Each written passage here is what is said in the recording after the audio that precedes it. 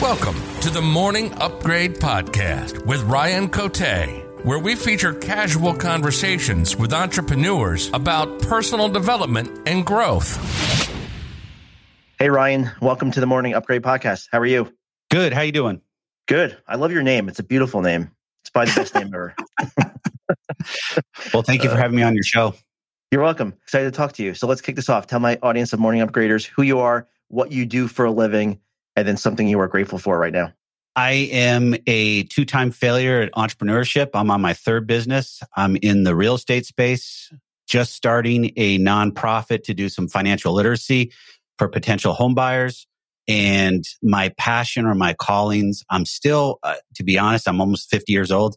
I'm still chasing them, but I have found that the more I serve and the more I give back to others in this space of real estate or financial services space, I'm happiest. And one thing I'm thankful for is being busy on a daily basis and being able to come on a podcast like yours and be able to, share what I'm doing. I think the topic of purpose, giving back and all that. So I'm 44.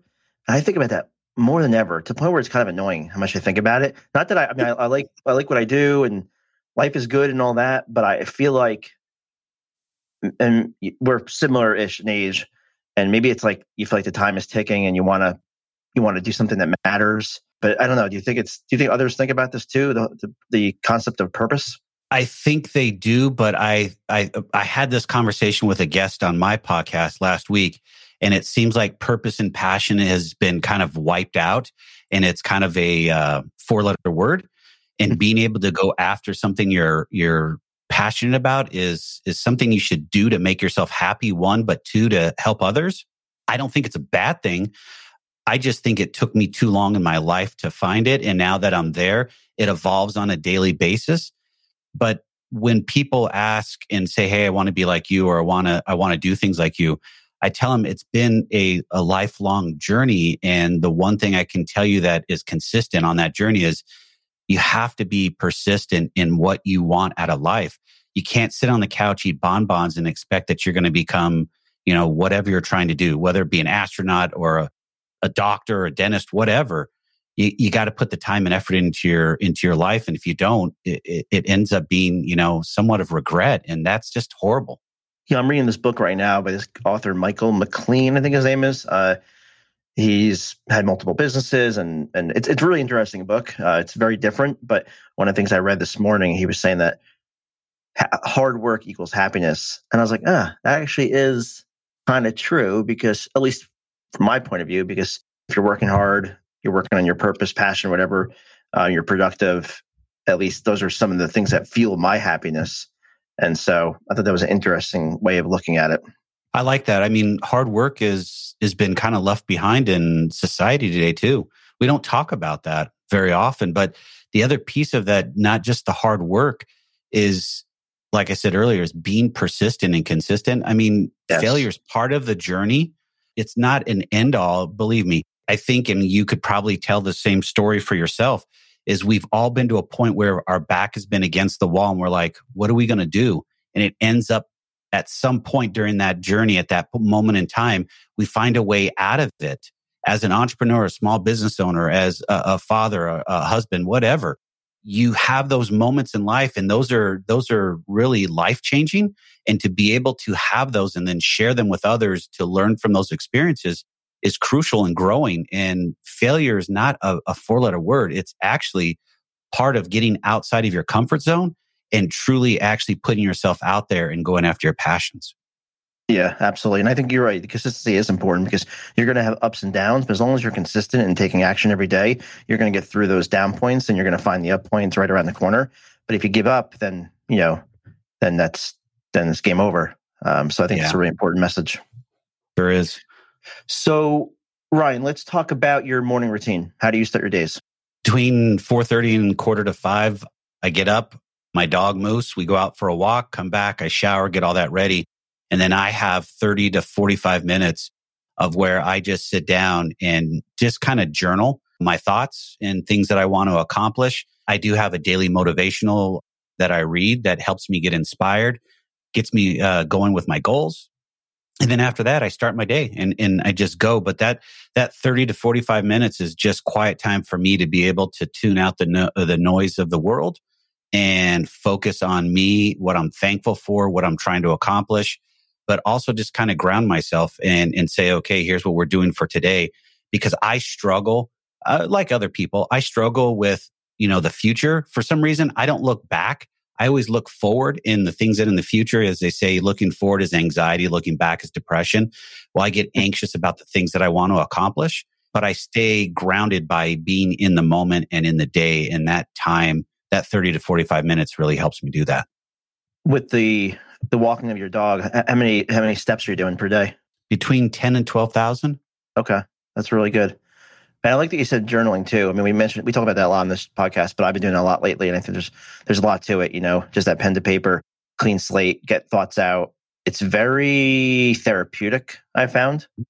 So for those listening, if you haven't tried it, might sound silly, like a diary almost, but just give it a try. I think you'll find it very useful if you give it enough time to really work and marinate on your mindset. And it also helps with, things that are on top of your mind that you want to write down and then you come back to. I typically will write down some thoughts and some wins from the day before, and then I'll have some questions for myself that have triggered. And then I can come back to those later in the day or the next day to answer them. But it always spurs me on for more and saying, okay, can I do this or can I do that? And one of the big things for me that came out of it was the financial coaching or the financial literacy that we're doing it through a nonprofit. And I had no clue how to do a nonprofit, how to set it up, 501c3, and go through that process. And it's been 12 months before the IRS has come back and said, okay, we're ready to go type of a thing. But that's how I came up with that idea, to be able to walk through that and say, how can we give back to those individuals that are looking for those tools and those skills? But I don't need to do it as a for-profit. Let's do it as a nonprofit and raise money that way. Had no clue. So it helped me get down that path. I find journaling can evolve too. Like, for example, right now, my journaling, I'm taking this course called Man Alive by Gavin Topp. And it's like a 21-day course. And there's every day you read something and then there's questions and prompts. And so I've been using my journaling time to go through that course. And so, it can evolve. There's different, it's the basics is pen to paper, but there's different forms that it can take. And that's the fun part. Of course. I mean, it tailors to your needs and to what you're wanting to do. Some people don't like pen to paper. I mean, I'm older, I guess I would say. I enjoy, and like you said, it's therapeutic, but it also connects better with me. So like when I read, I enjoy a physical book over an ebook, but there's certain ebooks that I'll read that are for fun, but ones that I'm really trying to get into and learn something from, they're a physical book. Yeah, I'm the same way. I have Kindle, but I prefer physical book. I want to go back to purpose for a second because I thought of something I should have asked you. I think it'll be helpful for the audience. You said you had 2 failed attempts at entrepreneurship, but now you found your purpose. I think you said real estate and this nonprofit. What is it about your current situation that you did not have in the first 2? It boils down to one word: greed. The first 2 were all about money. They were in line with what I was doing prior to in corporate America. I ran call centers, collection agencies, underwriting departments. So it all dealt with money, and money was the driver. And when you're trying to chase the almighty dollar or trying to keep up the Joneses, it doesn't work. And, I left with $100,000 worth of debt, and I couldn't file bankruptcy because I had to go back to corporate America to be able to take care of myself and pay my bills. And so the thing I had to come up with is, how could I find something within the financial space that I truly enjoyed or could help people with, but also at the same time make an impact, but also have a living. And it took almost probably from the time that last business failed to me starting the next business, about 3.5 years, 4 years before I came up with the concepts. And it's evolved, and it's still evolving on a daily basis. And the biggest thing is it now became, the more I do for others, the more comes back to me. And it becomes a financial purpose, and money's not the leading indicator. Those 3 years must have been tough. Let's talk about happiness and fulfillment. So if you bring yourself back to those 3 years, that 3-year stretch, like how did you, with all that debt and you're trying to figure out what you're going to do, how did you feed your happiness and fulfillment and keep yourself going during those 3 years? Was there anything that stands out? It was hard in the beginning. I'd probably say I'm an outgoing person, and I was pretty much a stuck to myself type of a person for probably 6 to 9 months, because I was more embarrassed than anything that I failed. And at that point, I didn't understand what the failure meant and how failure should shape me and be able to grow as a human being. Once I started connecting back up with other people that were in the entrepreneurial space and small business owners, I started getting that fire back. And there was 3 people in particular that were really in my corner that helped me understand what I wanted to do and then how that was going to look. And it evolved over time. But those 3 individuals really kept me going. They really supported me and understood what I was going through, because they too had failed businesses and understood what that looked like, how it felt, and what it did to that person. Because spiritually, mentally, emotionally, it wrecks you. And you have to find a way to get back up off the floor and put yourself back out there and go after what you're looking for. And it's not easy. And people say, "Oh, get back up and get going."